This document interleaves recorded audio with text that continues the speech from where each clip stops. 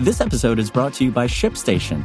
You know, some things take a lot of work, like sending little robots to far-off distant planets. And just as that's challenging, so too is running a successful e-commerce business, especially when there's so much to do.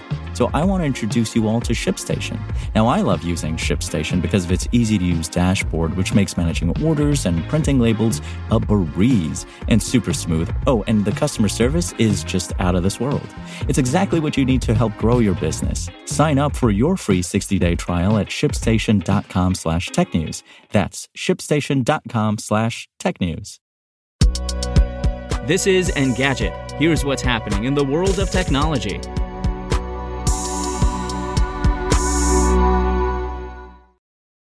It's Thursday, March 31st. The White House has launched covid.gov, a dedicated website for COVID-19 guidance, including resources for treatment and testing. The site is meant to be a one-stop shop for all things related to COVID-19, including testing and treatment options, masks, and vaccines. The website also provides county-level data from the CDC about community spread of COVID-19. The website includes a new test-to-treat locator that connects people with testing sites and treatment options in their area.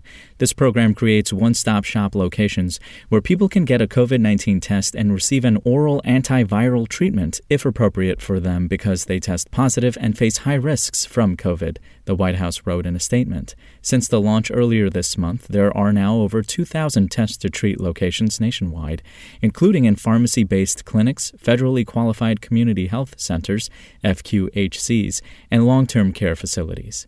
While much of the information on covid.gov has already been available, the White House says it's the first time that it's brought all of its COVID-19 guidance and resources into one place. For example, it links to both vaccines.gov as well as the USPS site to order free COVID tests. It also includes links to find high-quality masks and resources on how to wear them. And Google has begun rolling out a new update to its iOS YouTube TV app that allows both iPhone and iPad users to take advantage of picture-in-picture functionality.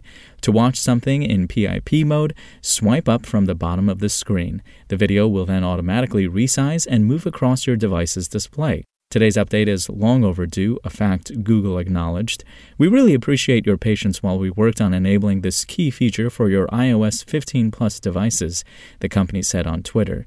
To put the wait in perspective, Apple's mobile operating system has supported picture-in-picture functionality on iPad since iOS 13 and iPhone since iOS 14. What's more, the feature has been available through the company's main YouTube app since last year. If you want to catch the latest tech news as it's happening, check out Engadget.com or tune in again every weekday.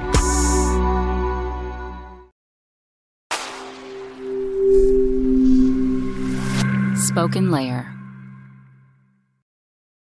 Want to learn how you can make smarter decisions with your money? Well, I've got the podcast for you. I'm Sean Piles, and I host NerdWallet's Smart Money Podcast. Our show features our team of nerds, personal finance experts in credit cards, banking, investing, and more. And they'll help you make the most of your money while cutting through the clutter and misinformation in today's world of personal finance. You'll get clarity on strategies to help you build your wealth, invest wisely, shop for financial products, and plan for major life events. Listen to NerdWallet's Smart Money Podcast wherever you get your podcasts.